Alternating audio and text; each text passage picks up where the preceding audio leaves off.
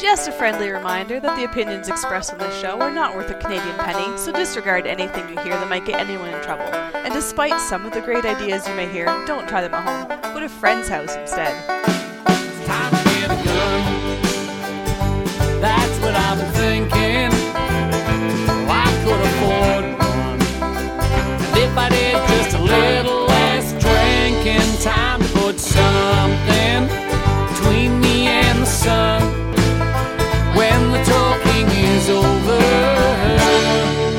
it's time to get a gun. Hey everyone, welcome to Slamfire Radio, episode 293 for February 28th, 293. 293? No! 200. I said 290 and 3. You did say 293, not 293. I know. I said it because of the fact that you're on tonight, and Because of the fact. Everything's a fact with you. Because of the fact. Because of the fact. Where's my clicker? reality. I got a new clicker thing. Every time you say because of the fact, I'm clicking. The fact is, it's February. It's February 28th, 2019. Fact. The fact is, I'm one of your That was a hosts, factual date. Kelly. Trevor? I am, in fact, Adriel.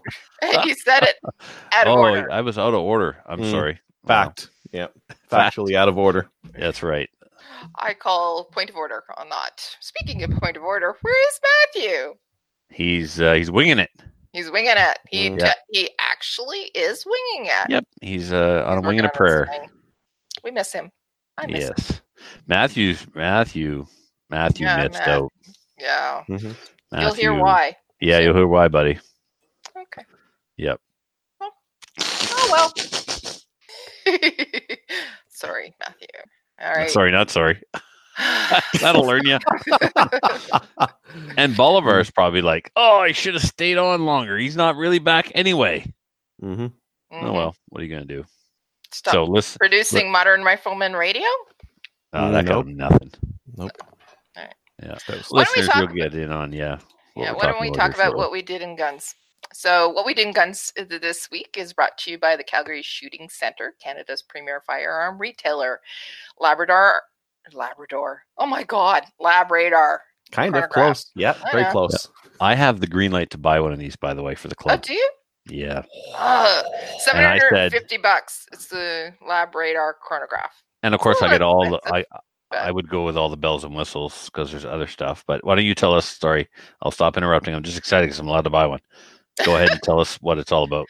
Well, it has advanced tracking radar. It tracks bullets up to 100 yards, up to 100 shots per series, with up to 9,999 series. What's that? You said and. I know. I put it in there on It's the purpose. cop radar that they point at cars for bullets. Ah, Yep.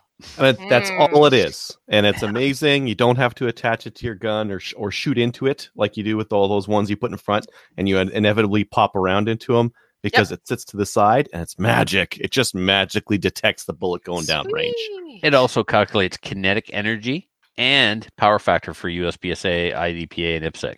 Oh, So in other power words- factor's nice. So Yeah. in other words, you're buying one. USB and SD card downloads, Yeah.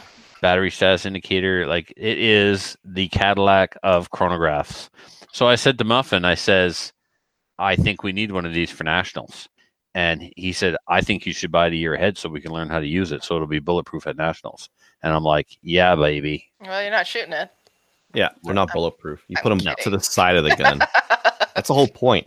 The whole point is that you not put the bullet actually physically through the chronograph. Mm-hmm. It's really cool, though. No, seriously. So they're in stock at the Calgary Shooting Center. Mhm. And if you want to chronograph your bullets in non-communist fashion, you'll buy one from them. Right. IPSC and IDPA power factor calculations are on it. Oh my God, you got to buy one of these. Yep. 6 AAA battery operation not included. Of course, the batteries are not included. Okay. So why don't we go on with what we did in guns? Trevor, you've got a whole list here. Or I'm you're actually adding to typing it. as you're typing as I'm asking. You want me to go to Adriel first? No, I'm good. I'm Okay. good. So I installed the replacement parts on my Dillon and promptly broke the primer punch. No, So- serious? Seriously, as I was Wow. reinstalling the primer punch into the tool head, it broke. Yeah. Just metal fatigue from going in and out. So ordered a new one. And while I was ordering it, I noticed that the indexer block was worn. So they said, okay, we'll send you a new one of those as well. They sent me some E-clips for the decapping dies, which they don't have to cover under warranty because it is a part that will wear out. It's a wear part kind of thing. It's like asking for new brakes for your car under warranty. It doesn't work like that. Yeah. But anyway, they did. Of course, they sent. I'm like, oh no, I did look. I can't find them locally. If you can send them, great. But if it's not covered, I'll buy them. He's like, no, I'll give you 2. You pain in the ass. So anyway, he put 2 in there for me. Do you have them on speed dial? No, but the number is 1-800-223-4570. That's easy to remember. Right? How are you going to forget that? Yeah. My customer number, however, I don't remember, but it is written on the cover of my manual. So, so while I, shortly after I ordered the indexer block from them, I realized, or someone pointed out to me, that there's an aftermarket part for this as well. So the indexer block is just a piece of steel, and a plastic indexing ring comes down on this piece of steel, and it's at an angle, and the indexing ring hits the indexer block, and that's what does the self-indexing of the shell plate. So it's a progressive press that self-indexes, automatically indexes. Yeah, like the 550 manually indexes, you actually have to rotate the shell plate by hand. Well, this one auto indexes. The machine does it for you on the downstroke. And it's a wear part. Got to keep it greased. I did keep it greased, but it wore anyway. So there's an aftermarket part where instead of it just being a chunk of steel at an angle, they've replaced that angular cut of steel with a ball bearing. So now your index ring comes down on a ball bearing. So it's not going to wear because the ball bearing is turning as the index ring hits it. And it also makes the press a lot smoother. I had the upgrade bearing kit for my shell plate, which included a low mass detent ball and a low power spring. That didn't work anymore. The shell plate would actually snap backwards. It wouldn't lock into place and index correctly. So I went back to I just took out the spring and put Dillon's spring back in, kept the low mass ball, and that locked everything up accordingly like it was supposed to. So that took some doing, but I got her all done. I went shooting with Captain Andy. I brought my FX9 to Nova Scotia. We went to, how do I pronounce this? He never says I do it correctly, and I say I don't pronounce it on purpose, but it's Nantucks or Nantucks or Nantucket. I don't know. It's a nice indoor range in Nova Scotia. We went there to sight in my FX9. So at this point, I had 170 through the gun. I put loaded all 17 of my mags up. So I had them loaded to go, so that was 170, plus I had another 100 rounds. Throughout the 170, so the second 170 I put through the gun, I had one failure to feed. The bullet somewhere didn't make it from the magazine to the feed ramp and hit the side of the feed ramp or something. That's been the only legit malfunction that I've had so far.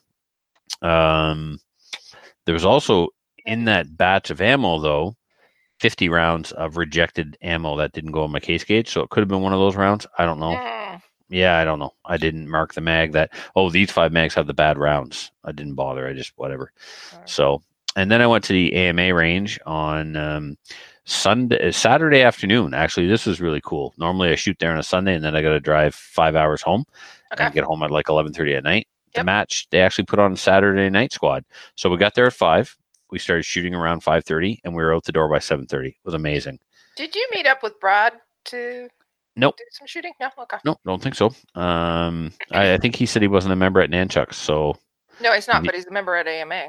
Right. So I don't know if Brad came out to watch or not. A buddy of mine did with his neighbor's kid and stuff. But so the match was awesome. Unfortunately, I only finished second. And here's why it sucks, because I wanted to be the dude who said I won the first PCC IPSC match in Atlantic, Canada. Unfortunately, that honor goes to Derek Merriweather. He is a listener of the show and a cool dude. He's watching right now. Is he? And a better shooter. Yep. And apparently a better shooter. Here's the thing, though, Adriel. Hey, Derek. Oh, are you going to play What If? Yes, I am going to play What If.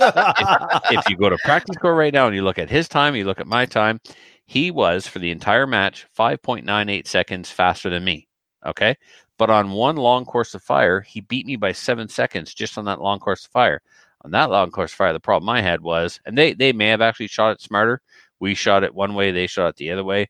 We circumvented a shooting position by shooting through a hole in a wall that they forgot to cover. But the match director was like, all right, sniper boy, if you think you can do it, do it. Well, next thing you know, Captain Andy's doing it with his pistol. So it wasn't really all that hard.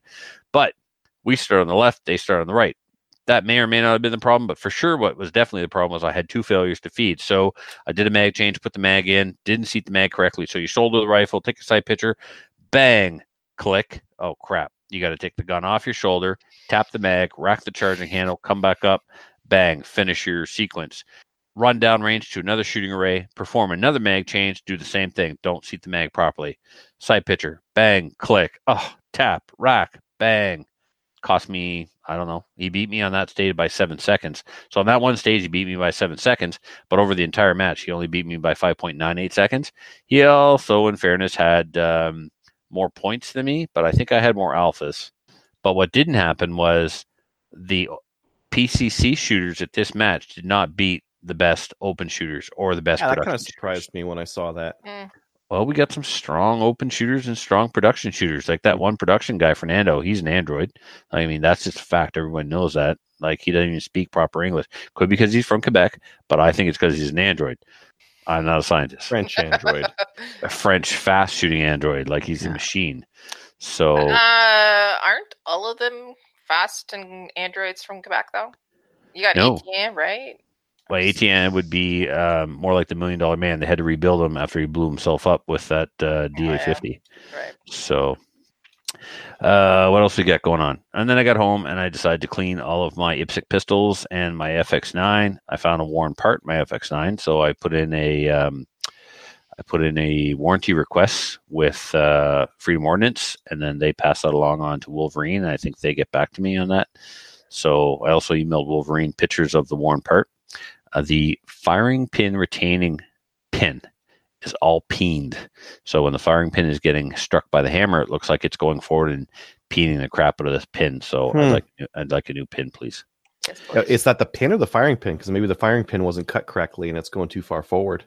Well, the pin so your firing pin in the FX9 bolt is spring loaded. So you push it in, you compress the spring, and then you insert the firing pin spring. Mm-hmm. Or the firing pin retaining pin. Yep. Okay.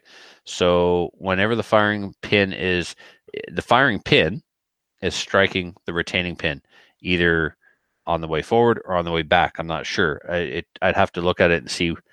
I mean, it's in between. It's probably on the way back. I'll send you some pictures of how the parts fit together. Back. Yeah. So on the way back, it's going to get hit every time, no matter what. And right. that shouldn't have as much force. It should have more force on the way. Right. It should have more force when the hammer hits it than when the firing pin spring returns the firing pin. Yeah, because you'd expect that it would hit it every time, regardless if it did that. It's always going to return and hit that, like your firing pin's coming back. Yeah, it's always a stop on there. Yeah. Yep. So it's probably on the way back. So maybe that pin is just too soft. I don't know. Or maybe it's design. I don't know. Anyway, it's all peened. So we're going to wait and see what Freedom Ordnance and Wolverine have to say about it. And I checked with 2 other owners, and they have the same damage. So, I mean, damage. The gun works. This thing is peened, but whatever.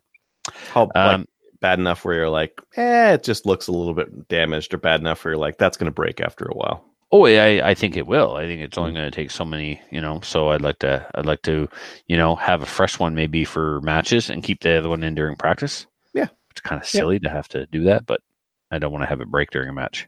Mm-hmm. And maybe unnecessary. So we'll see what they say. So I also cleaned all of my IPSC pistols, and I cleaned the barrels, which is something I've not done to some of them probably ever. So Ballistol is great if you leave it soak for a couple of days at de-leading a barrel. Like, really? Oh yeah. Yep. Spray the barrel with Ballistol, leave it sit. And then even before you brush it, you can put a patch through it and pieces of lead will come out of your rifling. Really? Yeah. You'll see the lead on the patch. Yep. Pro tip. So I did that, and then getting lead out of a barrel is a pain in the butt. That's a terrible job, dude. I was taking pictures for Other Trevor and saying, "Look at these patches," and there was lead right on the patches. So love it. Yeah, I'm gonna try it. Okay. Yeah, you guys call him Better Trevor, but technically it's Other Trevor. He's nicer. Yeah, he is nicer. In fairness, like, name 3 people that aren't nicer than me. Go. That are nicer. Aren't nicer. See. That would be very mean to say that about them on air. I don't know. I'm trying hard. Sorry. Brass processing. You can shut up. brass processing continued. More 9mm, more 223, more 308. My 308, I'm uniforming primer pockets and lightly neck turning and deburring flash holes. And then I loaded up. I bought a pound of powder in Nova Scotia, H325. Can I ask? Yes. Are you loading it with the right powder this time? Oh, you jerk! Nice son of a bitch. Sorry, no, sorry. Yeah. So that I bought a pound of the correct powder in. That's good. It wasn't even the powder I screwed up last time. That was Tight Group and 231. 231. Yeah. So this was H325. I had some bullets left over from a couple of thousand that I had loaded, so I loaded up 150, finished them off, and then years ago I had loaded some VMAX, 55 grain VMAX in 223 for my XCR, and I loaded them with a recipe I got from Bolivar, 24 grains of H325, which is a good plinking recipe. It was a good 3-gun recipe. Wasn't super snotty. Like, I don't even think it was in the 3,000 feet per second range. So I found a published recipe in a Speer manual. It's the only manual I could find this published data in for 26 grains. So I didn't want to go rogue and up it until I found it somewhere. So I found a 26 grain recipe. So all the ammo I had at 24 grains, I pulled apart, reassembled with 26 grains, including these couple of 155 grain VMAXs. So now they're loaded up for my SLR. So I'll sight my SLR in with these and then just shoot whatever else through it and aim off or whatever. But if I need to go hunting with my SLR, this will be the ammo that I'll grab. So, and then I bought a new Dillon. There's a gentleman from Nova Scotia who was shooting open and he's leaving the sport, and he had a Dillon Square Deal B. Okay. Yeah. Well, actually, there's a guy in New Brunswick who had a Dillon 550 that I was looking at with set up for 3 calibers. And it was a good deal. I think he was asking $1,200. And in the end, I think he let it go for $900, which is really good. So I was looking at that. But then when this Square Deal came up, the Square Deal, you got your 550 and your 650. And basically, there's 2 major differences between the 550 and the 650. The biggest difference is the 650 auto indexes. The shell plate rotates for you. The 550 does everything the 650 does, but you have to manually index the shell plate. They're both considered progressive presses, like a step above a turret.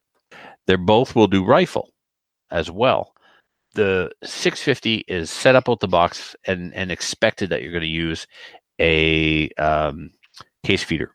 The 550 is not necessarily set up for a case feeder, but you can modify it, or you can add a case feeder to it. Very few people bother. It takes a while to get it set up to work correctly, but it can be done. The Square Deal is like the 650 in that it auto indexes, but it's like the 550 in that no case feeder. So you have to manually put a bullet on and manually put a case on, but it auto indexes. Another drawback, if you see it this way, is it only does pistol, and it uses its own proprietary dies. Yeah, they're like these little weird little ones, but it's really compact. Like if you look at really the whole press, it's like tiny press, super smooth, super reliable. The pain in the butt about the 650 is every time you turn the handle or crank the handle, it'll spit out a primer. There's nothing you do about that. That's not true. There's a hack where you can put a piece of wire and hook the arm over, and it will hold the arm back and it won't spit out new primers. But that's like a hack job. There's like some guy literally selling you bent pieces of wire on eBay, calling them press upgrades. Like, it's ridiculous. Any twit with a pair of those pliers can bend a coat hanger and make this hack. Anyway, the 550, the Square Deal doesn't do that. The Square Deal will not spit out a primer until it's time to seat the primer. So that, to me, is a huge advantage. So yeah, small, compact, inexpensive. Brand new, I think it's $500. You can put a strong mount on it. You can put a bullet tray on it, and it's got a tray that'll catch your finished rounds of ammunition. This press is still in the box. He told me he only loaded 4,000 rounds on it. Captain Andy looked it over. He went to pick it up for me last night. I got it for $375. Nice. Boom. Seriously? Yeah. Great Seriously. little presses, and you can set it up. It'll be your permanent 9mm press. You or got 40 it. cal or whatever, right? Yeah, it's coming set up for 9, and that's all. That's it. That's my 9mm press, because I load a lot of 9, because now that's primarily the caliber I shoot in competition, whether it be PCC or classic. So rather than tearing apart my 650 all the time, Just I leave also yeah. Mhm. So like to buy a caliber conversion kit for the 650 with the quick tool, with the quick change tool head, right now is almost $500. So I got a whole press with a caliber ready to go for $375. Like win. Yep. So that being said, I did buy a 45 ACP. It's actually the one that I used to own.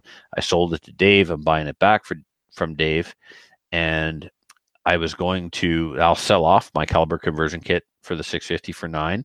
I'll sell off my Dillon dies for 9, and I was going to buy a 308 caliber conversion kit.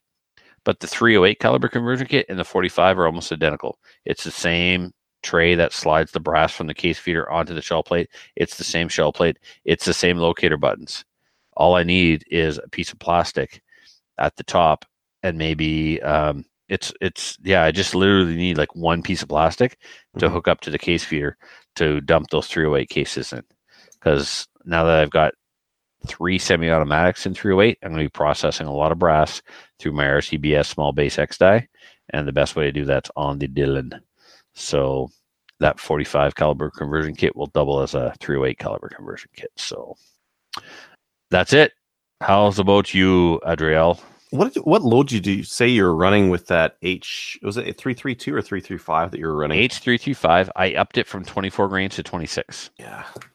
Not finding it there, right? No, it was in there. Oh, was it? Which manual? Lee. Yeah. It Yeah. was in the Lee. And was that the max? I was just looking at the 23. Okay. The 53 grain bullets, and there was that was the max. Okay, because this is 55, so it would be a little less than 53. Yeah, cool stuff. Yeah, well, if you have a time later, take a picture of that page for me, please. Yep. Just All to right. remind me. Let's see. Last weekend, I went on a bit of a tear. It was Yeah. we have had the worst weather here in years. It's been stupid cold, eh? Stupid January, cold. February. Like I will go out to the range in -15, and there hasn't been a weekend. There hasn't been a weekend where it's been -15 for December, maybe. Haven't you routinely been getting colder than -30? Yeah, with wind chill. This weekend's gonna be the same thing. Today it's a gorgeous -10 outside, shorts and t-shirt weather. But by the weekend, it's gonna be -20 again with wind chill, -30.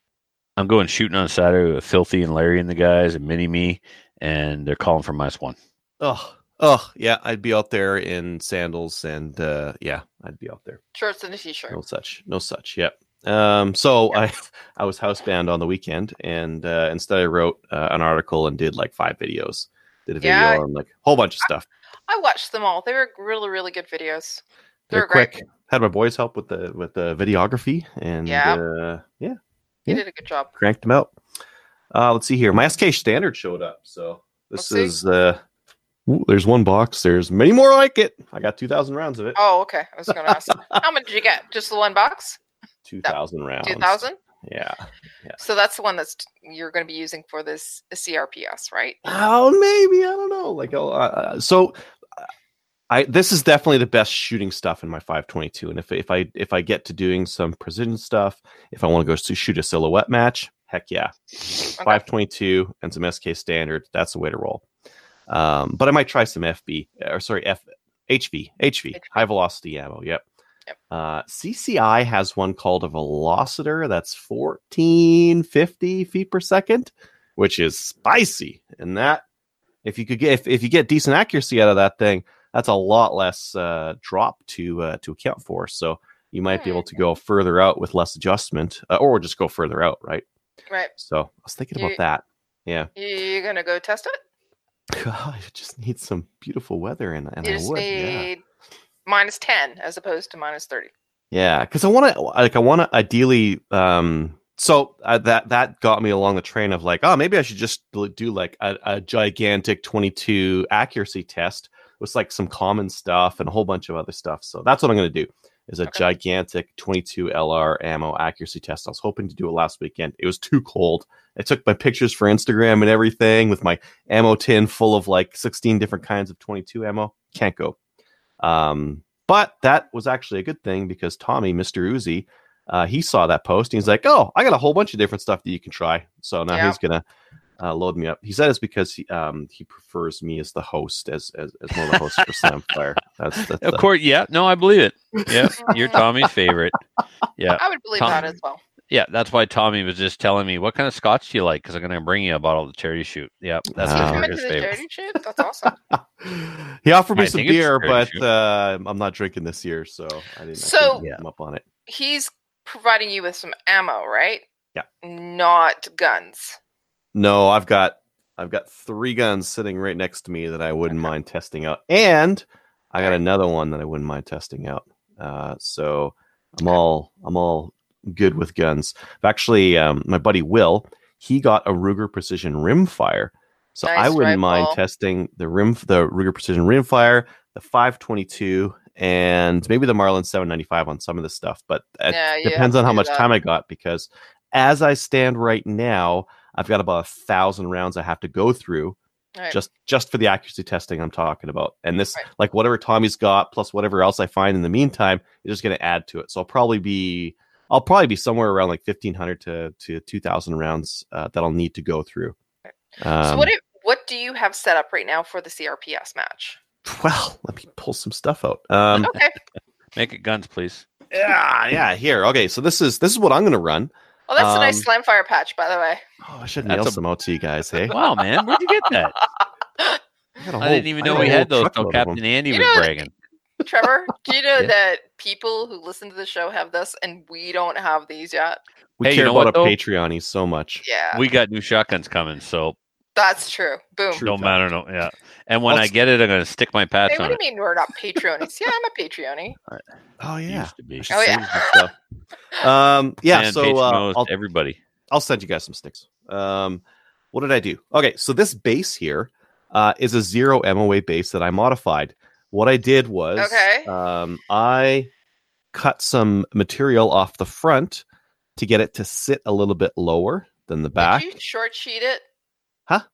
Short sheet it. What's cut from the back and move to the front. I made the I made the dovetail part there sit lower. Yeah, so I got in there with a file and some calipers, and I worked as a machinist for like a year, so I can do a little bit. And I modified it. It was actually kind of a pain in the butt because this is like a rounded receiver here, so there's only so much down you can get before you start cutting into the top of this thing. Anyways, I got 30 MOA on this thing now. And that should get me way out because this has got, there's 30, there's 40 on the adjustment, and then there's another 20 on the reticle. So I should be able to get pretty far out. What is that on there?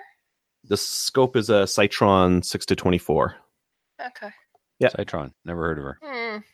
Great scope. I love this. It's an expensive scope, but you're not. Yeah.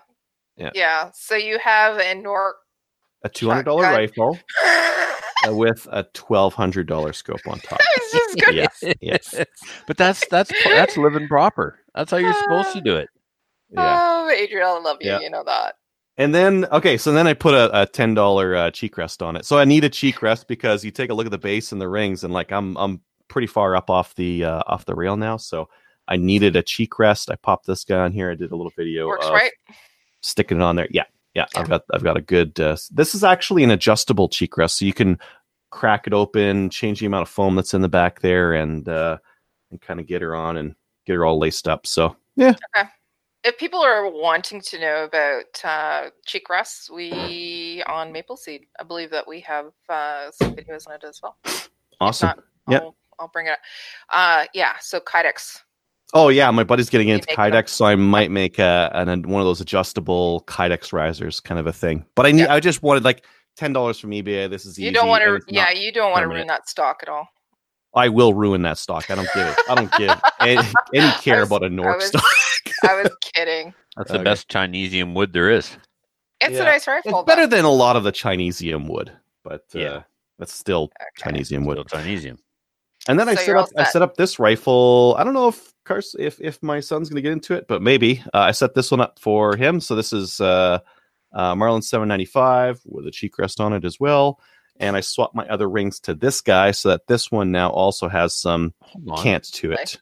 Oh, and you just took the sights off. I was going to say, is that some kind of heavy barrel? But I see you drifted off the rear sight. Was there a front sight? Yep, there was. Not anymore. Took 'em Looks off. great. Yeah, it's just a Marlin 795. This is the Cabela's Covenant 4 to 16. Cabela's had these on sale for $199.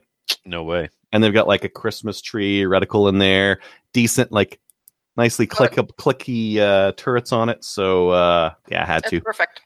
Yep. It's perfect for him. Yep. And then I think I'm just going to review this one and then just kind of have it handy. But I got this Scorpio all scoped up and sight removed and everything. They had this crazy thing going on with the rear sight. It looks like so much work. Like so you saw last time I was showing you guys the rear sight. Yeah. I actually saw it was underneath it, and it's this like crazy machined in sight bridge kind of thing that they got there. Yeah. It must be something that they do with their Olympic rifles or something else, because there's no reason. I can't think of a reason why they do that just for fun, because it looks like a lot of work. It does. It looks like a lot of effort for a 22 barrel. Yeah, for a cheap 22 barrel. Yeah. Let's see here. Freedom Ventures popped some stuff in the mail for me. I've got a couple patch guns for 3-gun club coming, sights for my GSG 1911-22, and sights for my Nork NP29, just the front sight. So that should be fun.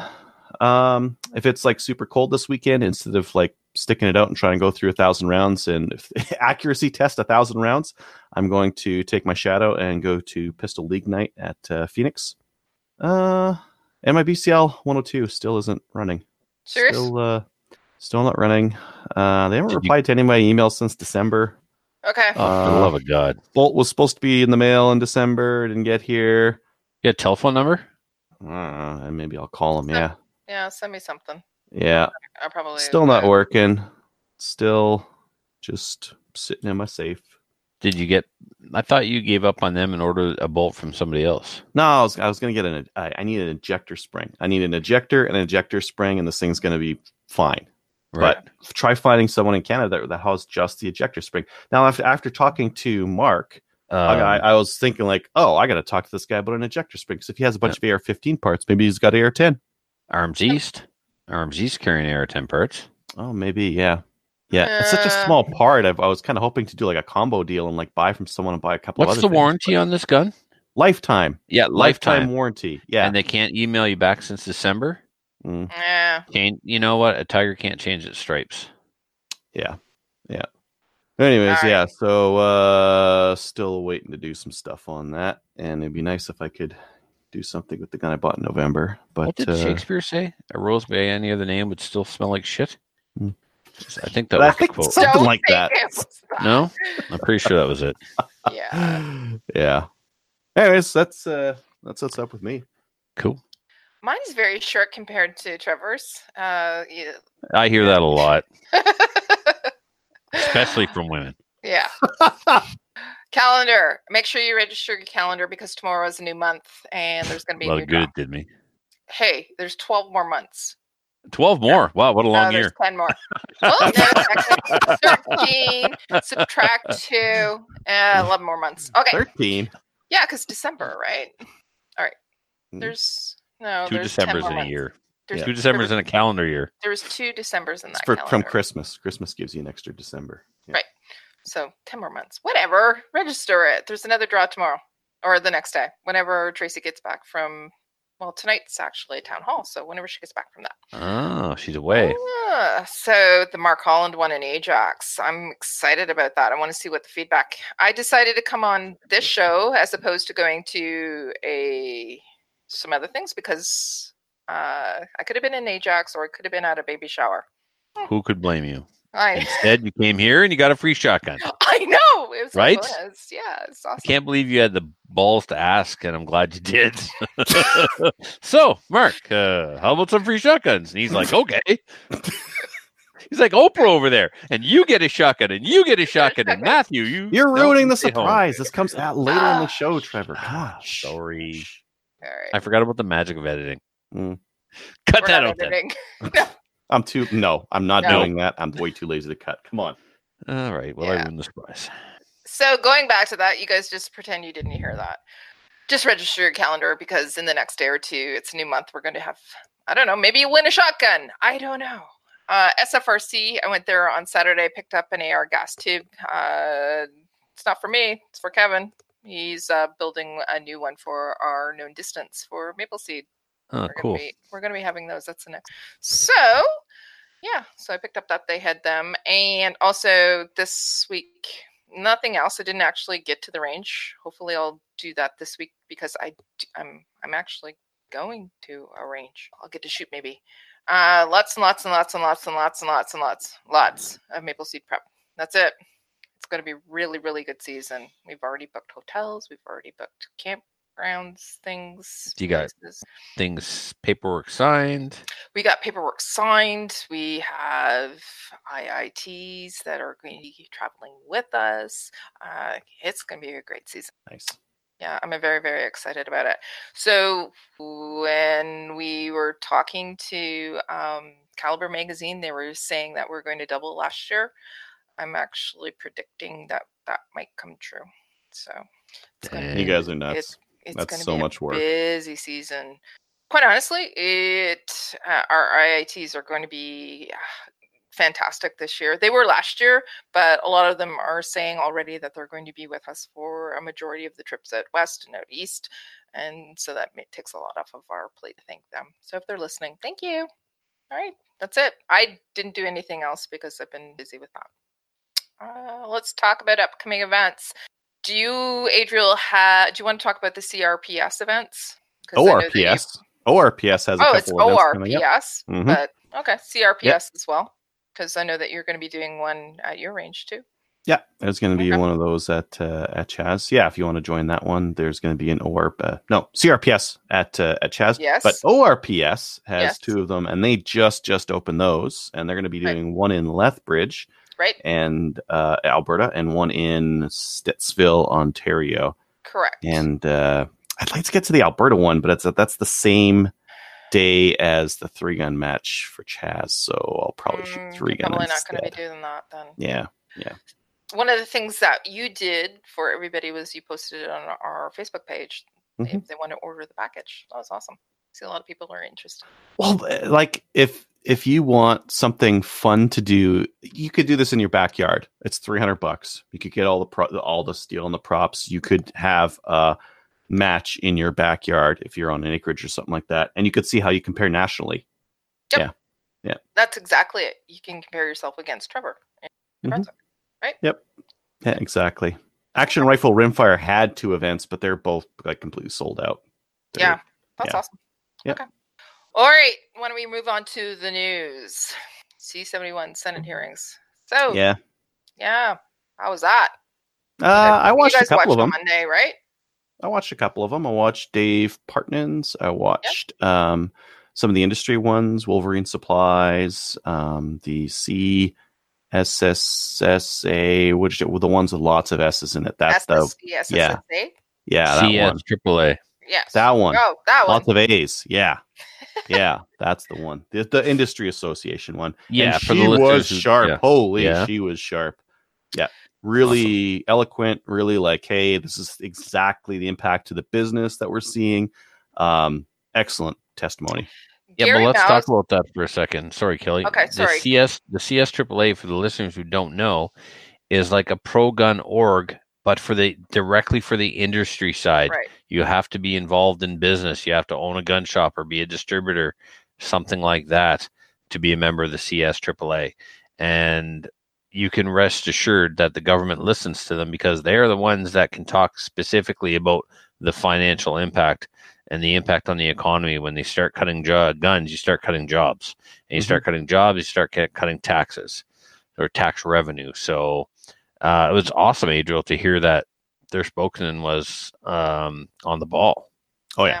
Yeah, she was on the ball. They had Gary Mauser, a bunch of other guys come out there. Yeah. What did Gary Mauser do with a picture of a moose that's turning into like the best meme ever? He held up a picture of a moose and he said there was more people killed by moose last year than there were by licensed gun owners. And he said, and the moose is not licensed. It was awesome.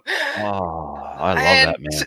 The other piece that was quite cool was the fact that he didn't have his hearing on, so he couldn't hear what people were saying. So he was just, they'd ask him a question, he's going, I didn't hear what they said. It was awesome. So he had his facts, and his facts were, he was articulate. He is somebody who is a professor. He is able to spiel off this stuff, and it was quite good. But he held up this picture of a moose saying that this moose killed more people last year than licensed gun owners, and this moose isn't licensed. Yep. That's good. It reminds me of when somebody said recently that the government's attacking the gun lobby, but they fail to they neglect to remember. They're failing to remember or mention that they licensed that gun lobby. The gun lobby that they're picking on, they deem to be some of the most law-abiding citizens in the land. So they don't all pick on had us. Get by their filters, right? Don't criticize the gun lobby. You approved us. You licensed us. You created us. Yep. All right. So we're gonna anything else with respect to C-71 Senate hearings? There's going to be more, by the way, but.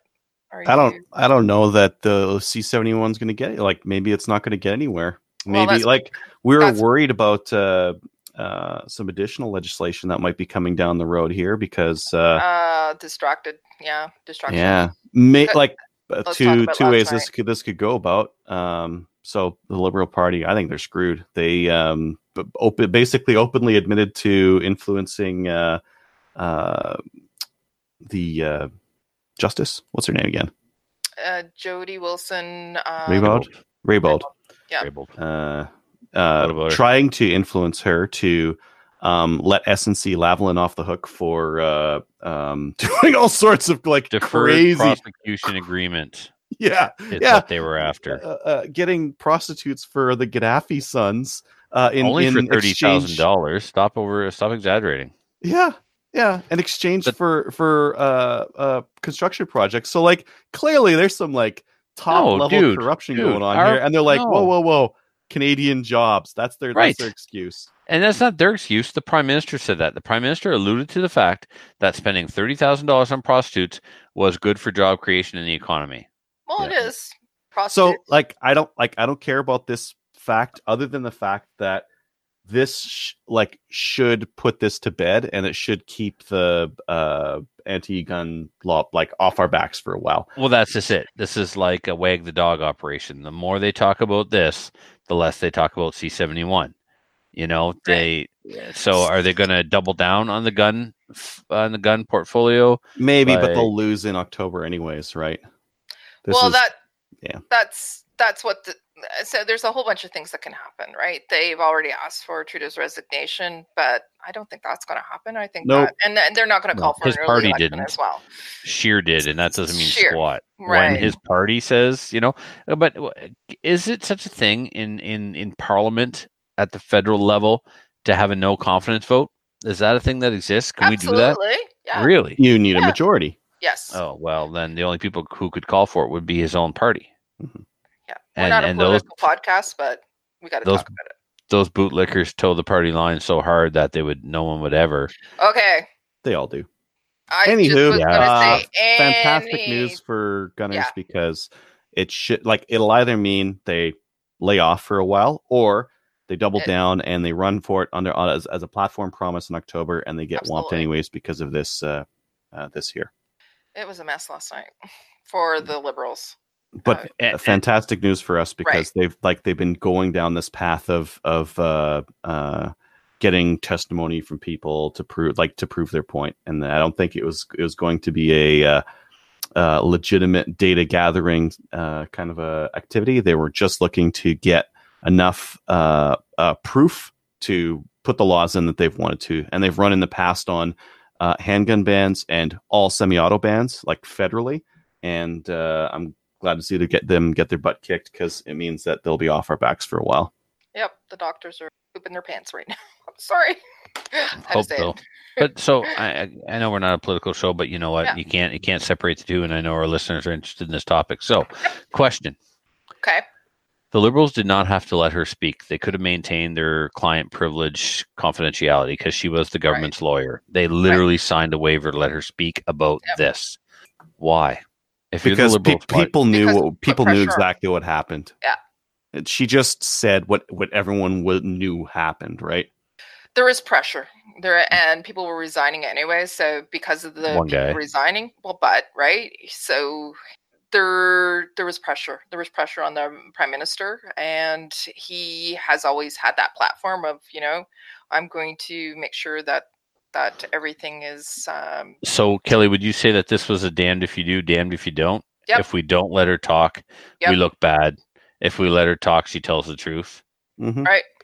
And within half an hour, she said that she did have a meeting with I heard it. Trudeau, and he actually did say something. So she said in her testimony that I literally looked him right in the eye and said, "Are you interfering politically with my job?" Right.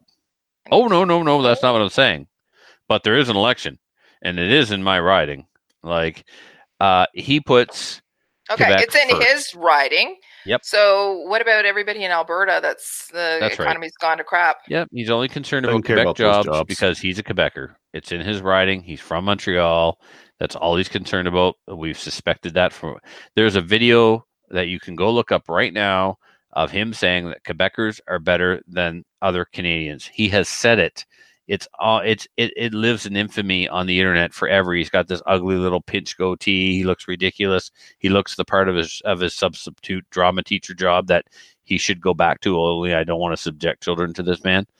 It's out there. It's out there. Him saying Quebecers are better than the rest of Canadians, and then here he is, basically showing that he's really concerned about the jobs in Quebec and nowhere else. If he was concerned about the jobs elsewhere and truly concerned about all Canadians, he would put pressure on to get a pipeline built, a pipeline that someone else was willing to pay for, but instead he wasted money on not having it built, a pipeline that would help all of Canada, but instead he's trying to help a crooked Quebec company. No, what he's trying. No, we're good. We're good for politics. No, I just have to say something. Okay, go ahead. No, what he's doing is he's trying to win votes in Quebec so that he can continue to have a majority government. That's what he's trying to do. Well, that's all they ever try to do is straight up continue to be reelected. But anyway, okay, let's move on to new gun stuff. We're good, right? We don't want to talk about it. You're leading the way. Okay. If you say we're moving on, we're moving on. Maybe you'll try it unsuccessfully, but maybe you can do it. I needed to say that one last thing. It's my prerogative. It's my show. Okay. Yep. Okay, new gun stuff. Why don't you start?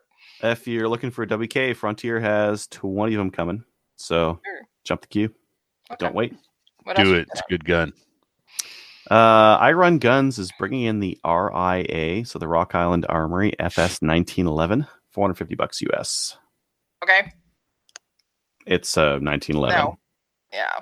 For $450. I'm not super interested in those. Now, Rock Island Armory also makes a Para knockoff double stack 9mm that's supposed to be an excellent 3-gun pistol that's very common in the US. I was listening to the 3-gun show, and they had Hayes Custom Guns. Hayes Custom Guns, they have 2 guns that they'll make. They have a 2011 based one, and they have an Armscore RIA based one. And that one is like an RIA that's just tweaked. And that's like their base, inexpensive way to get a race gun for 3-gunning, right? And comes with a mag well, a couple of other things, right? So interesting. I actually asked them on CGN, like, hey, you're going to bring in the, what's their other one? HSTS or something like that. I'm not going to buy one myself, but interesting anyways. Okay. What about the next one? They are also bringing in the Hunters as well? Yeah, the RFB Hunters for $12.99 US. So those have been quite a bit more expensive in the past. I seem to remember the RFBs being right around $2,500. Trevor, can you correct me on that? Does that sound right?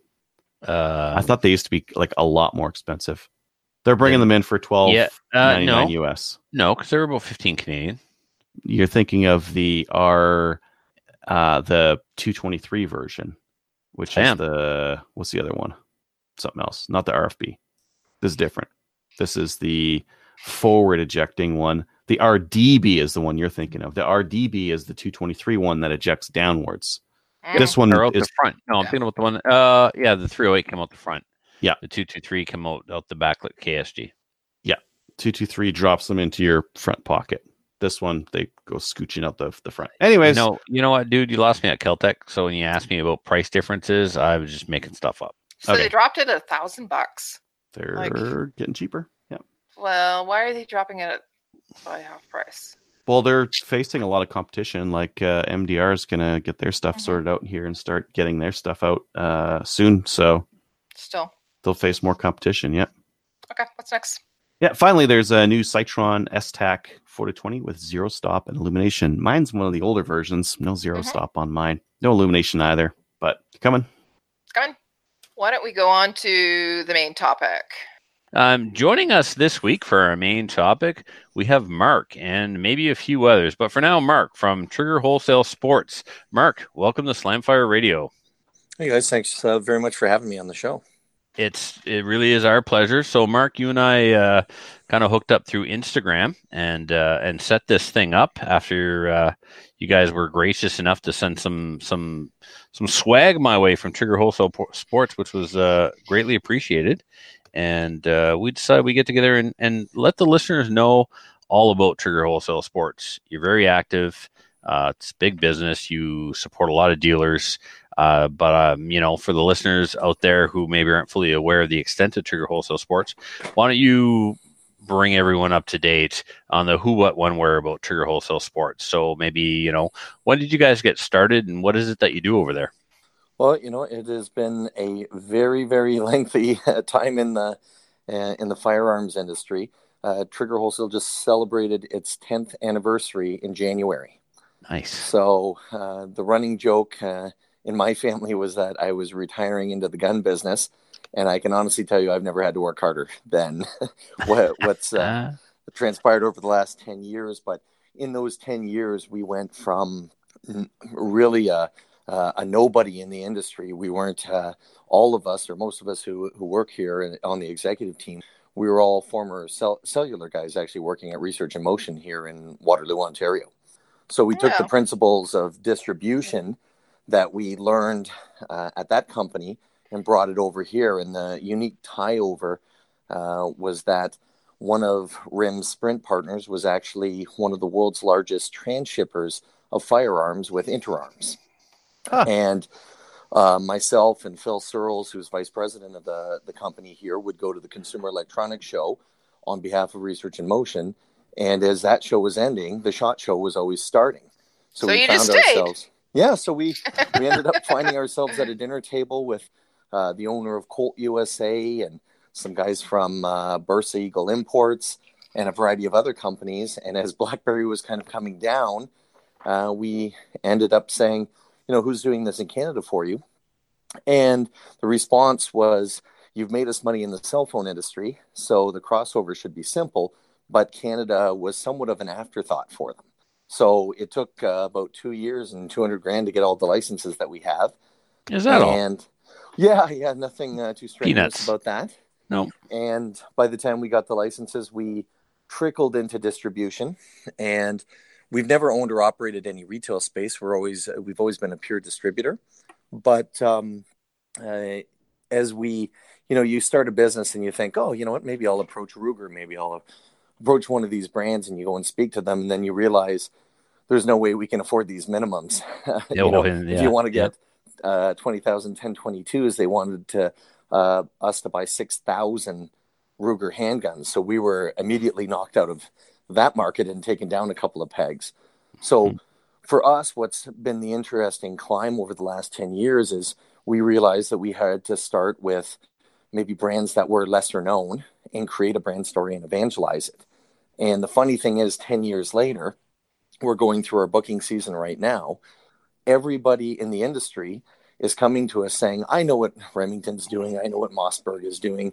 What do you have? Because I know you always bring the new products to the market. So what started off as maybe a negative, having a brand that you have to really push into the stores hard, is now a positive in the sense that people look at us as an innovative company.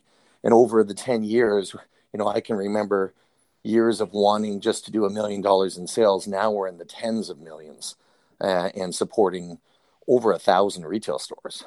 Amazing. So it's come a long way, and we recently came off the CSAAA shows in Ottawa and Calgary, and the interesting part for us was, the feedback. We have a SHOT Show quality trade show booth that we brought to these events, and the people who have been coming to these events year after year after year have seen us grow from a table and a tablecloth to now, $150,000 booth displaying more firearms than the entire rest of the show. So we took some other principles from, the cell phone industry where you were fighting for inches, and we've started to deploy these strategies into the independent dealer and retail space in Canada with standees and fighting for mind share and advanced training and things like that. So it's really resonated with the market and kind of changed the way things are being done. So that it kind of gives you a just about Trigger Wholesale and, where we sit today, a slightly difficult market with the current government in Canada not being exactly pro-firearm. We're at kind of the entry stages of building what we feel will be one of the most advanced facilities in not only Canada, but in the world. We're putting up 50,000 square feet of warehousing that will also hold a multi-lane 100-yard indoor range, a 1 kilometer long outdoor range, and one of the most advanced trap pitches in the world. Yeah. And that's just outside the city limits of Waterloo, Ontario. So Nelly. No commitment there. I've got a multi-million-dollar construction bill that I have to swallow over the next couple of years. Wow. Any pushback from the community on that? We've got 3 facilities in town, and they are not well marked. And I would say that we quietly exist here. Yeah. That said, we have the attention of the city. In the early days, I actually, believe it or not, got kicked out of Waterloo because what most people may not know, because it wasn't super publicized, was that Waterloo, Ontario had the Ontario Glove shooting incident years before I was in the firearms industry. So they were absolutely not pro-gun. And the funny tie-in to Research in Motion, as Research in Motion started to fail and vacate buildings, they welcomed us back with open arms because they needed to fill that void. Since then, it took a multi-billion-dollar failure to get us back into town. But since then, Kitchener was very pro-gun because they had Colt Canada and Damaco. Mm-hmm. Right. So, when Waterloo kicked me out, in 4 hours, I had permits from the city. And then, as we kind of advanced our business, we got invited back to Waterloo, and some of the representation of the city actually helped us find the existing building that we're officed in today. So it's actually been fairly easy. The CFO's office has been very cooperative. We're very tied into the RCMP organization and even Global Affairs Canada. So we have some of the MPs coming here in just a few weeks. So from that perspective, they've been very happy. Because we don't sell retail, we are a little bit out of the public eye. So I imagine your main facility is just from the outside. It doesn't scream we're a firearms wholesaler. It just looks like a regular, nondescript, low-key warehouse type building. Yes, it is. There's actually no signage. Some of the advanced fences and things like that, and the wide range of cameras may tip somebody off that something's in the building. Yeah. But we have one of the fastest alarm response times in the entire city, under 3 minutes.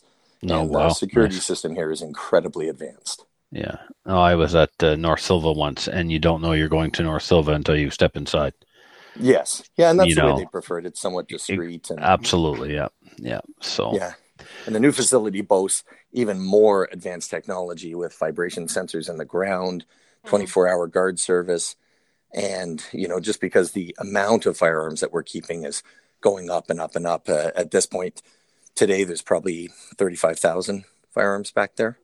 Wow. But they're constantly cycling through, and it's pretty constant, about every 30 to 35 days. So let's talk a little bit about some of the product lines that make up that 35,000.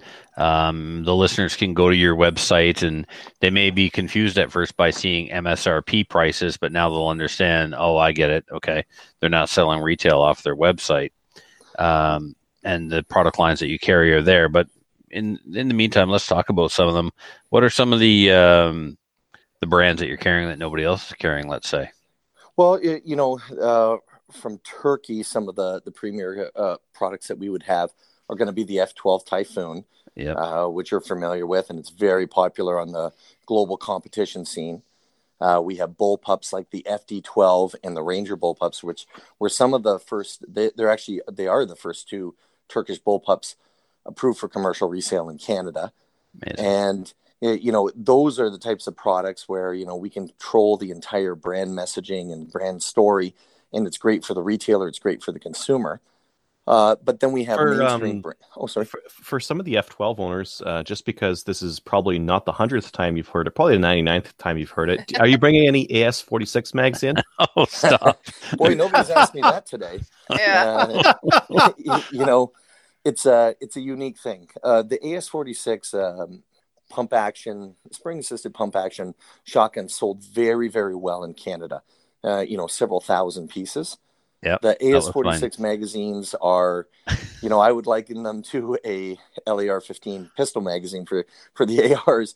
Yep. The magazine sales grossly outsell the firearm. That's strange. That's like to have a lot of mags each. Yeah. It's a weird phenomenon.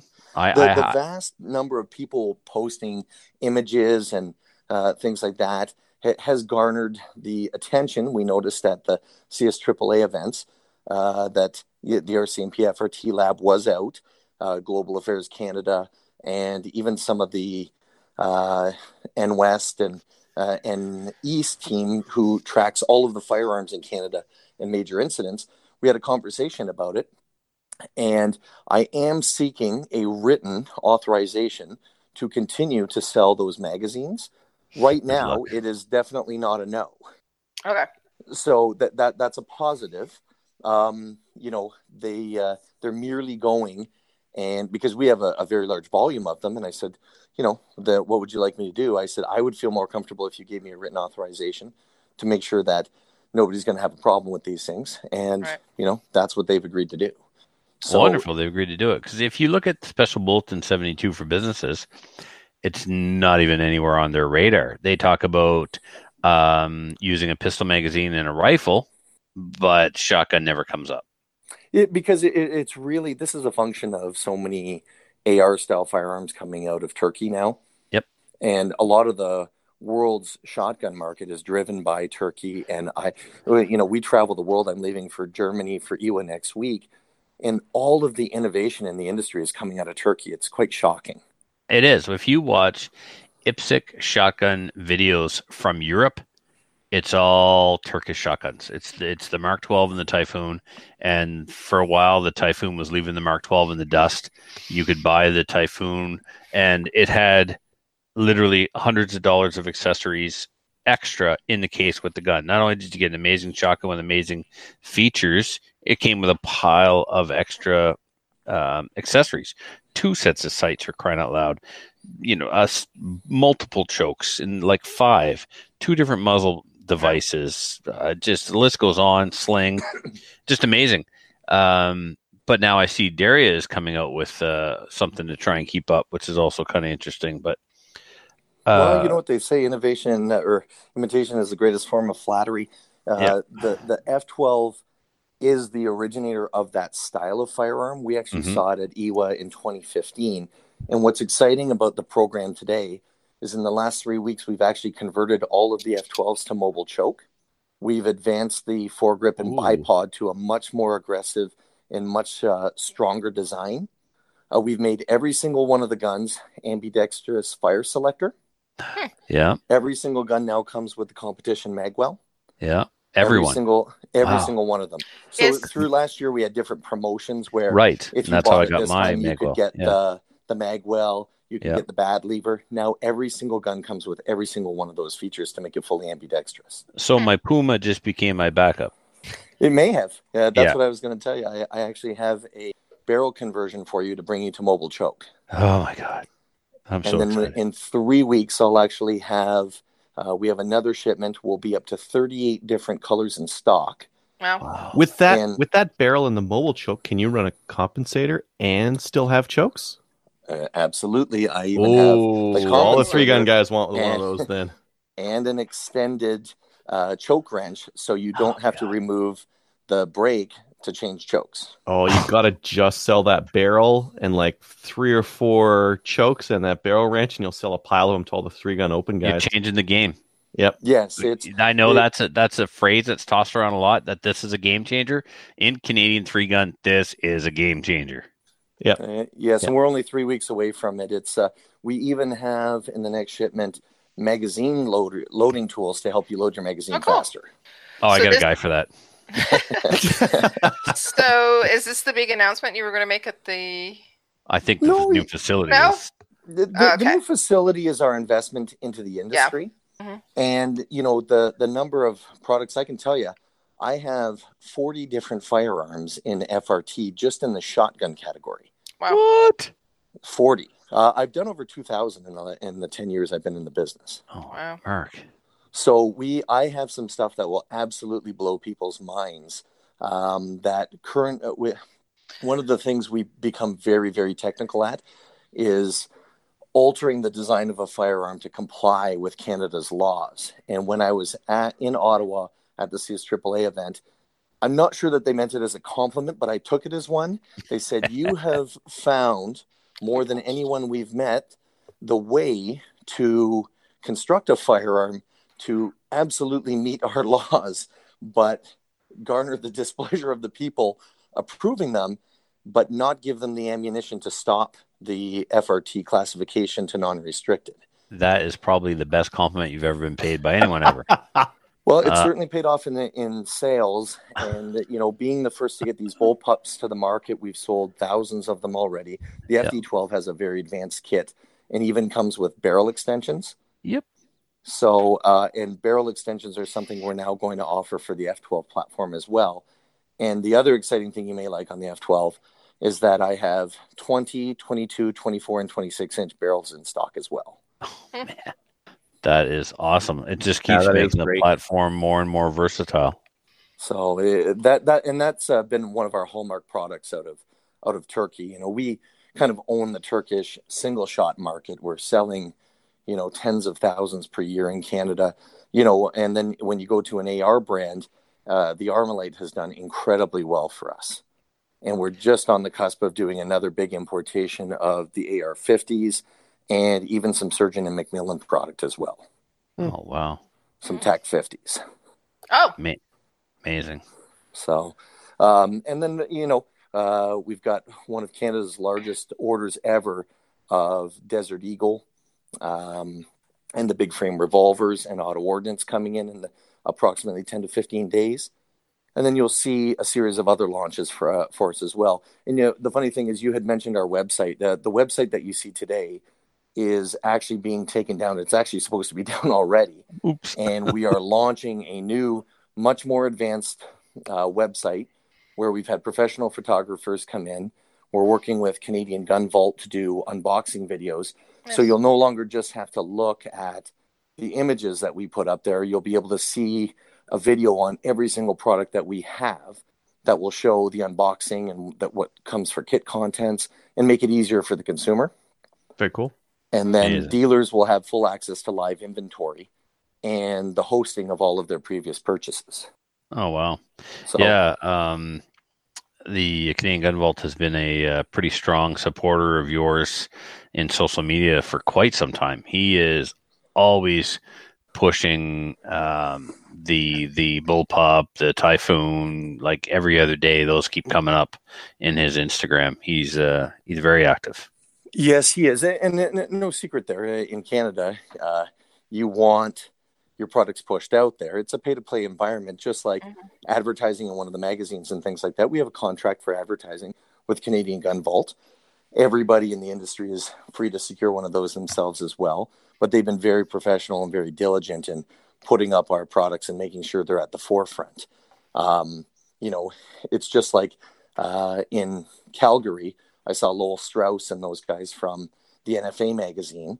And you want to see a couple of guys who, the thing I love about the NFA magazine and the reviews that Al Voth and Lowell Strauss do, if they don't like my gun, that's exactly what they write. They'll tell you, and it doesn't matter if I buy an advertisement in the magazine. they're still going to tell you exactly what they think. Their integrity is not for sale. And that's actually a pretty rare thing today. Mm. Like I can always tell who's spending advertising dollars by who's advertising. Well, our podcast has been around for nearly a decade now, and for years we wouldn't take on sponsors because we always wanted to be able to say whatever we wanted to say about whatever we wanted to say. And the sponsors that we currently have on the show understand that and they accept that. But at the same time, I find myself censoring at least 1%, because even though they accept the fact that we claim, all creative freedom to say and do whatever we want, as soon as somebody calls them up and says, yeah, Calgary Shooting Center, you sponsor Slamfire, and they were totally dissing this or complaining about that, and I don't think you should be associated with that kind of show. That's it. We could be done, right? We couldn't have picked a better guy in the industry. James Wyszynski is another man whose integrity is never for sale. Yeah, he's one of the straightest guys you'll meet in this entire industry. Absolutely. So, but at the end of the day, if somebody chooses not to shop there because he sponsors us, we maintain the right to say whatever we want. Well, he also maintains the right to sponsor whoever he wants. Yeah, so very, very true. Yeah, I wouldn't have it any other way. To be honest with you, I would rather find out from a prototype firearm review that there's problems with a gun that I think is okay than before I do $1 million import of it. Heck yeah. Right. Yeah, So, you want to find out the prototype stage, right? Yeah. So, and we've, believe it or not, the number of people in Canada, whether they're competitive shooters, dealers, who have been able to give feedback into the manufacturing sector through us and with us has completely changed some of the products that have come to Canada, especially on the Turkish market. So it's amazing how fast those guys can turn an idea into a working product. It's fascinating. Yeah, there's a neat video out there. I'm not sure if it's from Typhoon Defense or not, but they're interviewing a 3-gun competitor, or at least a IPSC shotgun competitor, about his Typhoon and the changes that were implemented to the platform based on his experiences during competition, and how quickly they were able to rectify over magazine insertion problem that other semi-autos haven't fixed yet. And as soon as he brought it to their attention under match conditions, this is happening. They're like, oh yeah, well, we can fix that in a weekend. Here's a new lower, right? Yeah. And the Usman, who is the head person at Typhoon Defense, which the Turkish company is called Ozerbas Makina, he shocks us on a daily basis what he comes up with. I literally said, I need a mag loader. And he said, I designed this 6 months ago. I need a different compensator. What about one of these? I've already got them. And we're always so shocked at how quickly. We were joking that he has a camera in our office, and that's how he's getting the advanced information to come up with these drawings and designs and products. But and luckily, we'll see all of them next week in Germany. Nice. Can you address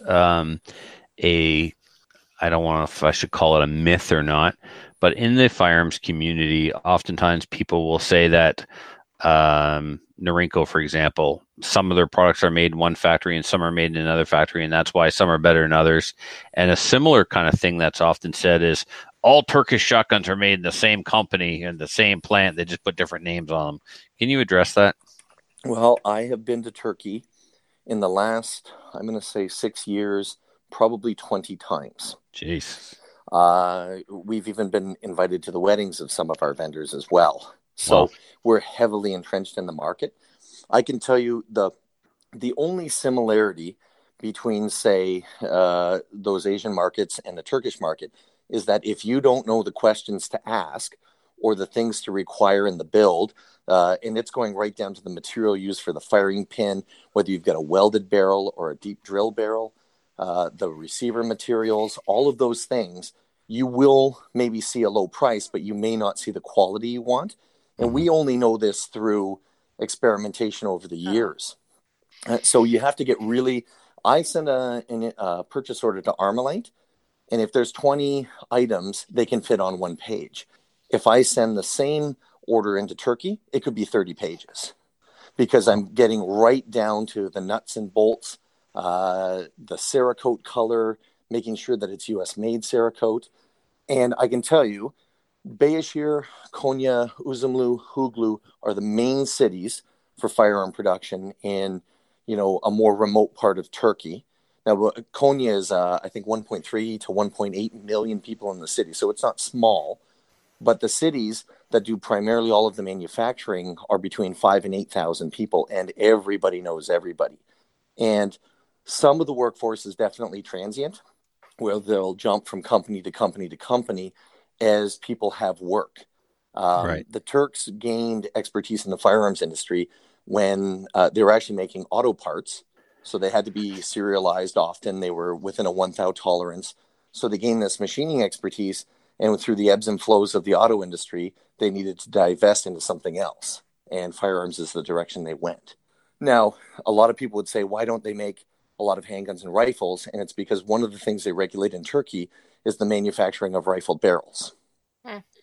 So that's why you see a very low number of handguns and rifles coming out of Turkey, but that's opening up, and we predict in 2 years what you are going to see is a massive number of rifles that, again, lead the world in price point and quality. And I've actually seen and played with many of the prototypes. Interesting. Huh. So, because I have. Go ahead. Sorry, go ahead. Well, I was going to say, I've got a Cincinnati on the wall, which is very much like an 870. I've got a quote unquote Weatherby here that says made in Turkey, and I've got my Typhoon. And some people would try and lead me to believe that they're all produced in the same plant. They're not. If one of the best indicators is the FRT system. Yes, of course. If you type Istanbul Silah, Silah, into the FRT system, immediately you're going to see Winchester and some of those things come up, and you'll see who is actually making guns for who. Beretta, Benelli, Stoeger, CZ, all of these companies, the TriStar, all of these things are made in Turkey. We actually were helping the RCMP map that list, so they knew, because there's great challenges. You bring in these new firearms. The government of Canada is very concerned with who makes them, because they also want a point of contact that, for example, if I went out of business, they could contact somebody in Turkey if they were doing a national firearms trace on a product, and my records weren't available.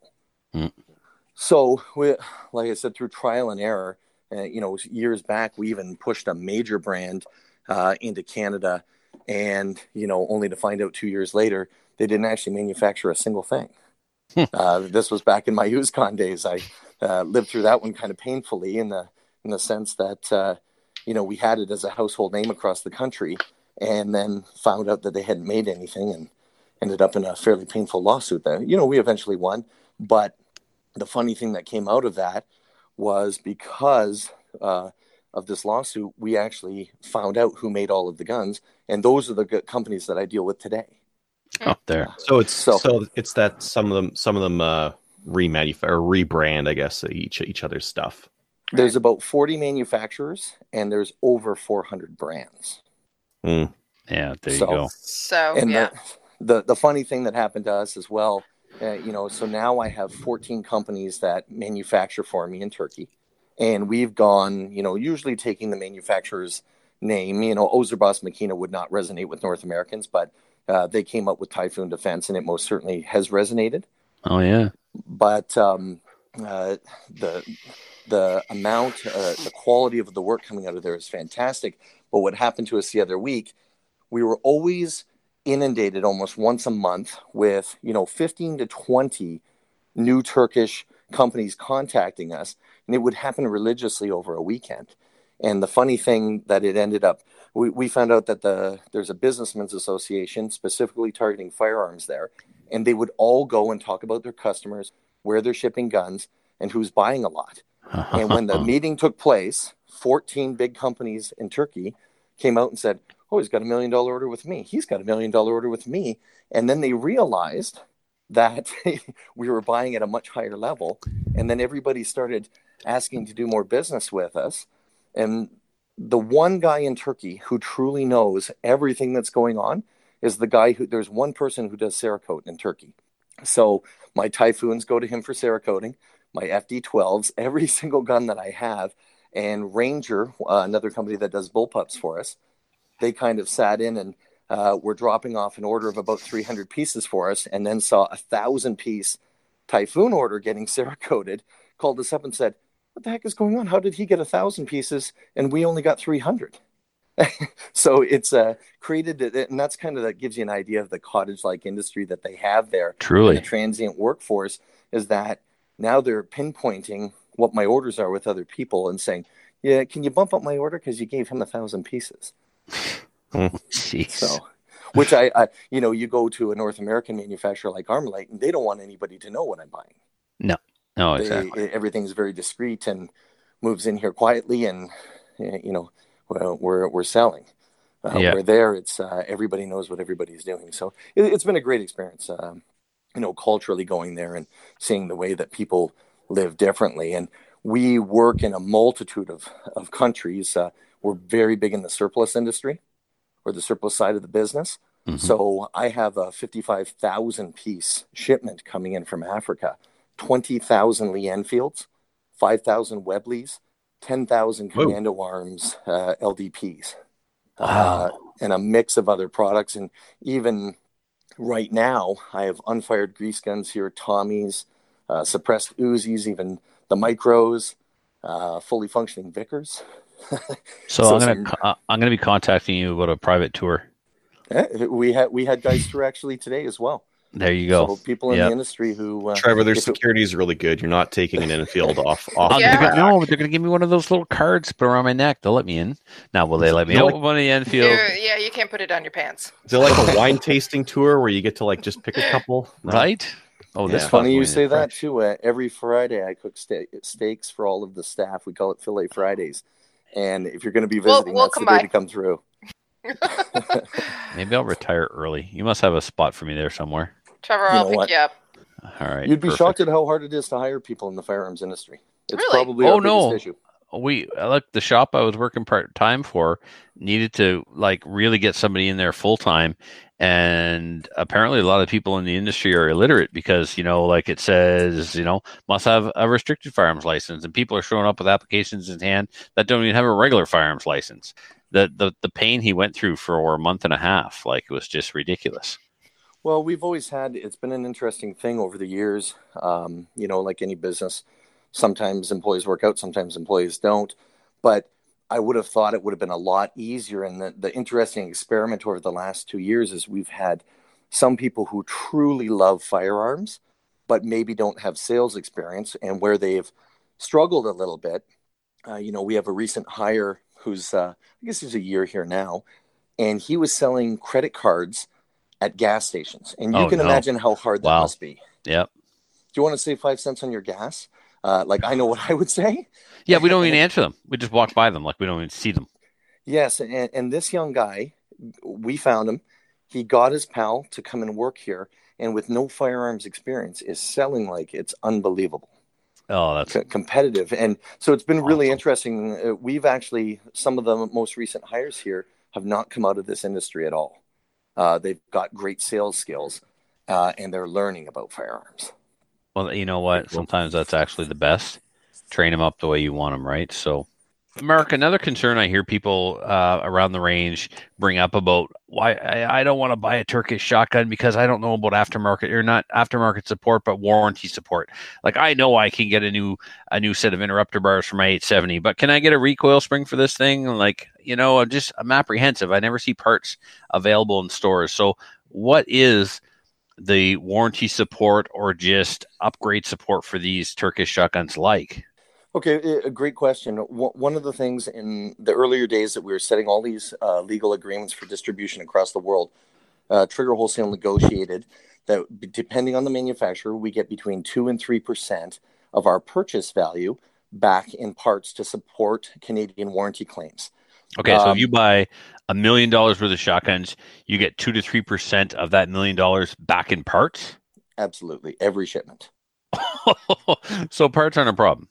I have 10,000 square feet of parts, over 8,000 different parts.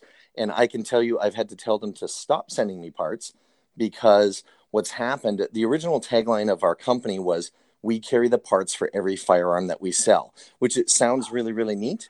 But now I'm warehousing 10,000 square feet of parts for guns that aren't breaking. So it is comical in the sense that I could, sometimes if the Turks were out of parts, they could call me and I could get them.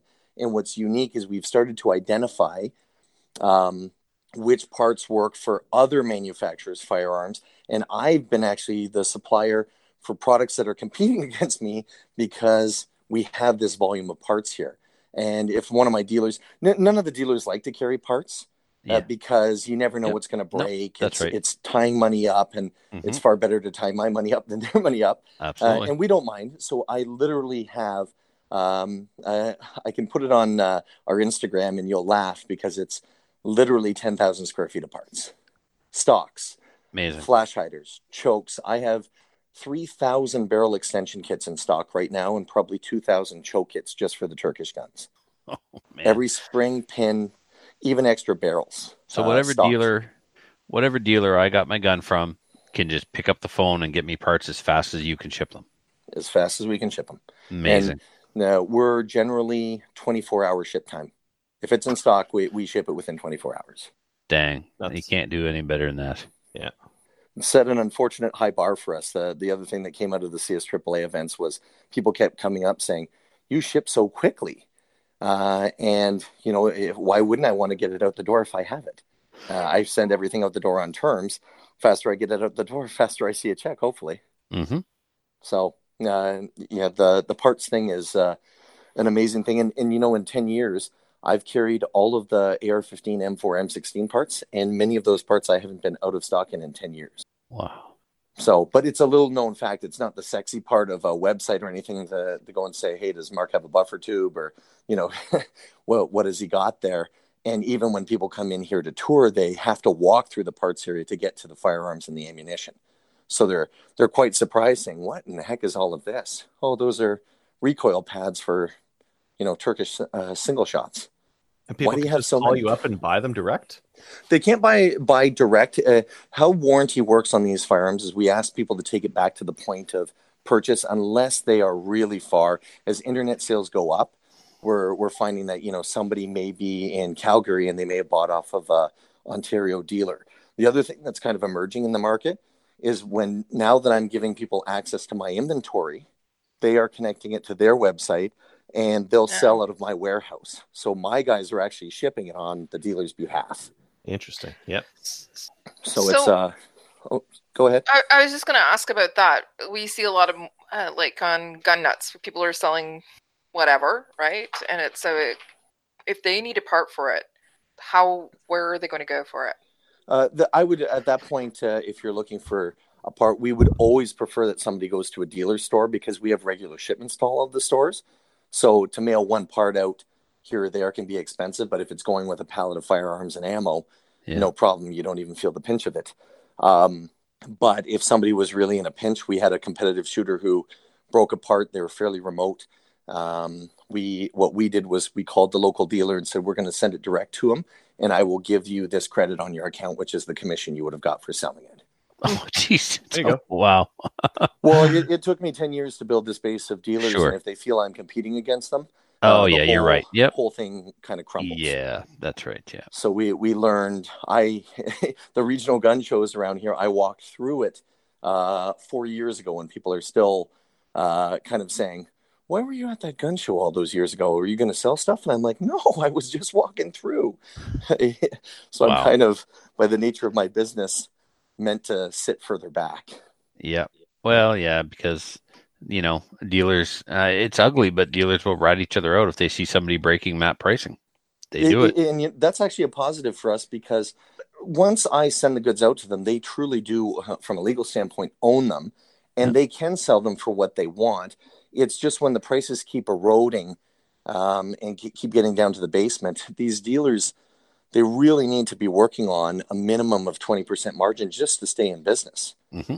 The cost of all of these things. So when there's a couple of guys who typically race to the bottom price point, we've actually stepped back from two dealers who, I couldn't figure out how they could operate on five points. And we just said, we're going to hold back and watch and see what happens. And, it's been a good thing to step away. Although I'd love to be in every store, I don't have to be. And we really want to protect the guys. So there's gun stores for the next 20 years here. I just have one more question. Sorry. Sure.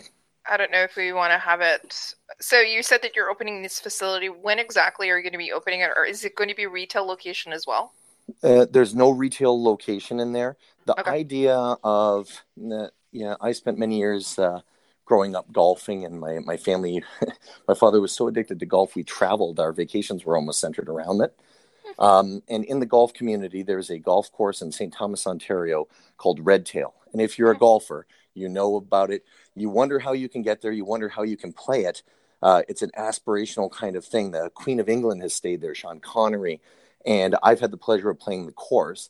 And the idea behind our ranges and stuff like that is we will not be selling range memberships for it. But anybody who is tied to the industry and wants to host an event out there will donate that property for them to use for their event. Okay, Whether it's a shooting event, competition, any of those things, we'll donate the space to say, you can host your event out here for free. Okay. Or law enforcement requalification, things like that. Okay. But it won't be a pay-to-play kind of range because we'll at that point be storing almost 100,000 firearms at any one time there. We don't really want people walking the grounds every day. Right. How about a charity shoot? Absolutely. Just asking. I think I've heard. Pushing the boundaries. I've donated to that many years ago to the. It's the Podcasters Charity Shoot. Charity Yes, shoot. sir, You you did. Thank you very much. I always say the best way to get a prize is to ask me for one. That's true. We don't often say no, but if that was something that you guys wanted to do in this neck of the woods, you'd be more than welcome to do it. The property is owned outright by us today. And the construction, we've already awarded the concrete and excavation contracts just 3 weeks ago. Awesome. So they'll be starting it in the spring. Coming soon. Very Nice. soon. We'll Vein be of in my contact. existence. Well, Mark, before we say goodnight, you've dropped a lot of awesome bombshells and insights on us. Is there anything else you want to cover before we cut you loose? I have never been a political person. I have never felt more strongly in my life the importance of getting everybody out to vote in this upcoming election. Supporting the groups, whether it's the NFA, the CCFR, the CSSA, the CSAAA, all those things are really important. But getting out there and voting is what's going to keep firearms in our hands and keep our sport and our lifestyle alive.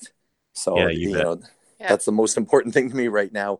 I watched with glee last evening to some of that testimony. And I was even calling up people that I know voted for him and said, this is partially your fault, Yes, absolutely. And you're off my Christmas card list. Yes, my sister-in-law and my brother-in-law took the brunt of it. And I said, because I always, I obviously have a vested interest in the firearms community, but I also, when I'm not working here, I have a great love of firearms and the engineering and those things. And to think that some of that could be stifled for a couple of years until the government changes over again bothers me quite a bit. So my big thing is support the organizations that are supporting us because they are working very hard behind the scenes. But the biggest thing is getting out there and voting and mobilizing yourself. And of course, not everybody's a single issue voter, but I never was until I got involved in something that they wanted to take away from me for things other people did. Yes. Yeah, it's one thing that's weighing heavily on my mind, and that's why we've been touring MPs through here. We should throw a big SHOT Show event, and I had 5 MPs at that, and Andrew Scheer's campaign manager. Wonderful. So it was nice to see them kind of in public supporting you. It's one thing to get a phone call saying I've got your back. It's another thing to be in the public eye supporting you. So absolutely. Well, that was a wonderful note to end on, and you couldn't be more right. So let's hope that everyone, I'm sure all of our listeners are going to get out and vote, but maybe they can put pressure on those people that believe that voting doesn't matter and I'm just one person, Well, if every each vote counts. You got it. Yep. So, well, Mark, it's been a real pleasure, and I hope we can do it again sometime in the near future. Whenever you would like, and if there's anything we can do to support you, you let us know. Wonderful. We will talk. Thank you so much. A couple of new Typhoons would be nice. You know what? I'm willing to put my money where my mouth is here. Why don't I do this? I will donate 3 to you guys to use as you see fit.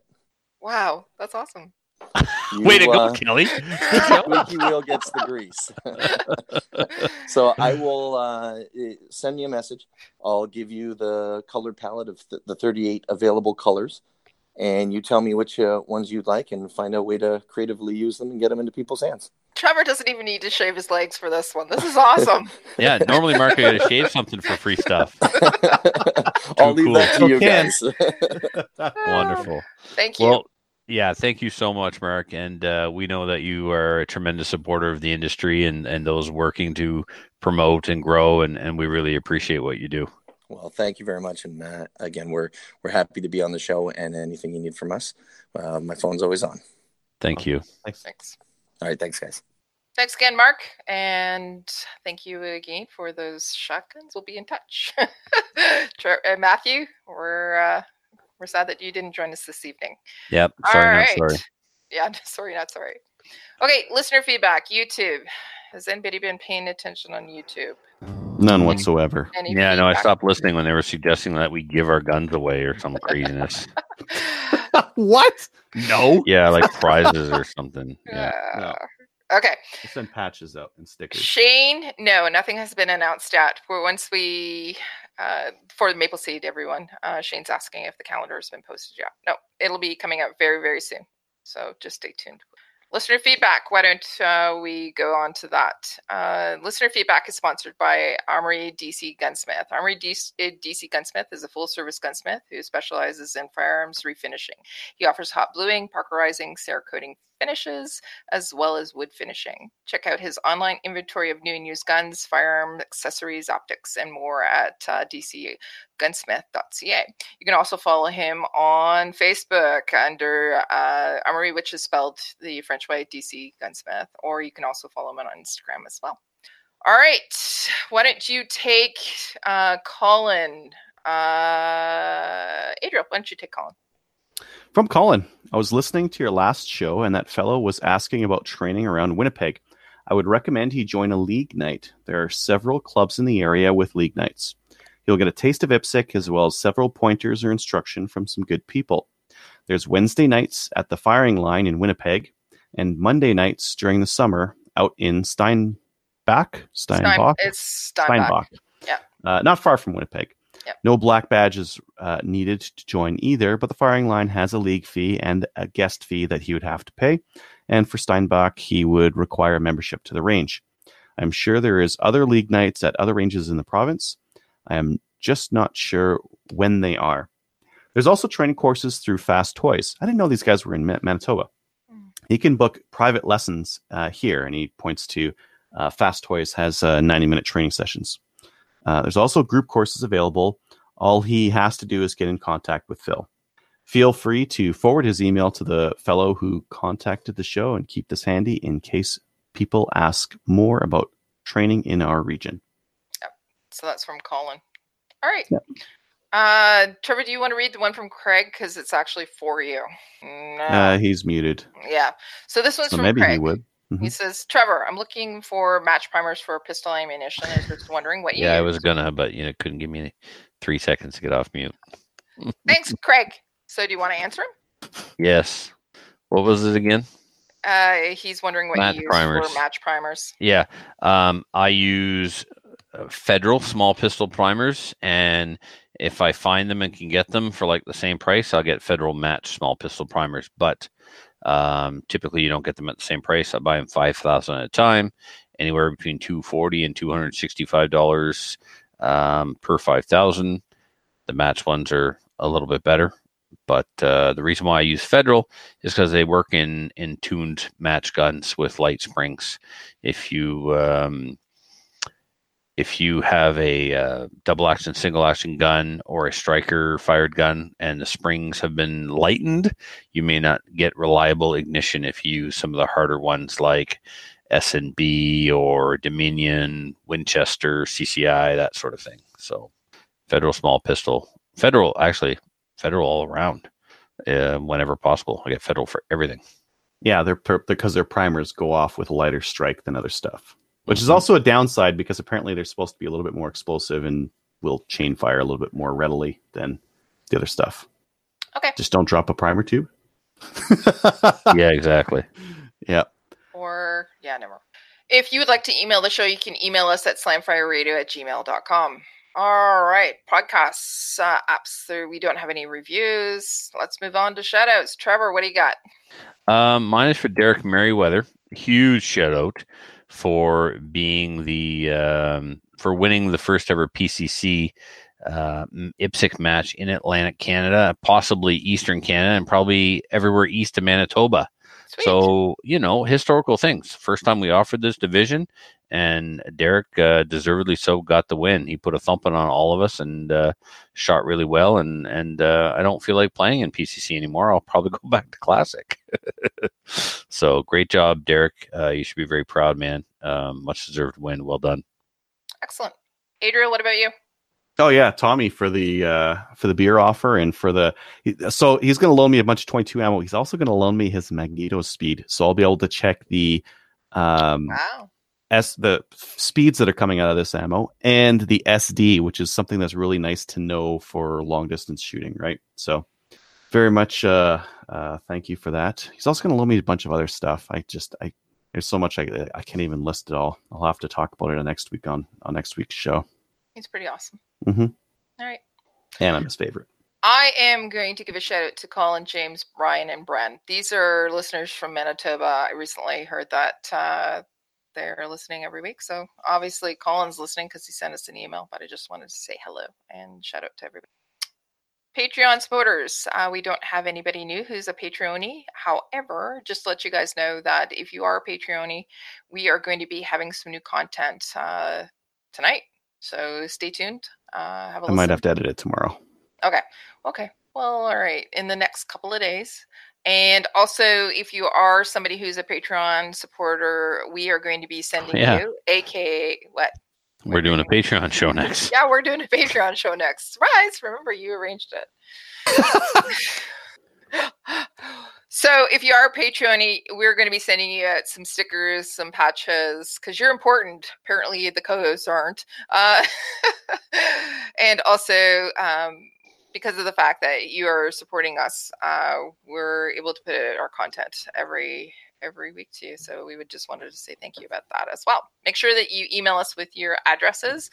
I know, Adriel, there's some new addresses in there as well. If you can check those. And the patch is like really skinny, so it's really easy to slap into an area where you already have a bunch of patches in. Okay. It's a nice patch, apparently. I'm looking at it. All right. Why don't we say goodbye to everybody? So go and join one of our national firearms associations like the CCFR, and go check us out on Gun Owners of Canada, and also like us on Facebook as well. That's it, everybody. Goodbye, everybody. Goodbye. So if you have any comments or questions for the show, please send an email to slamfireradio@gmail.com. Now go grab a gun and shoot something. When the talking is over,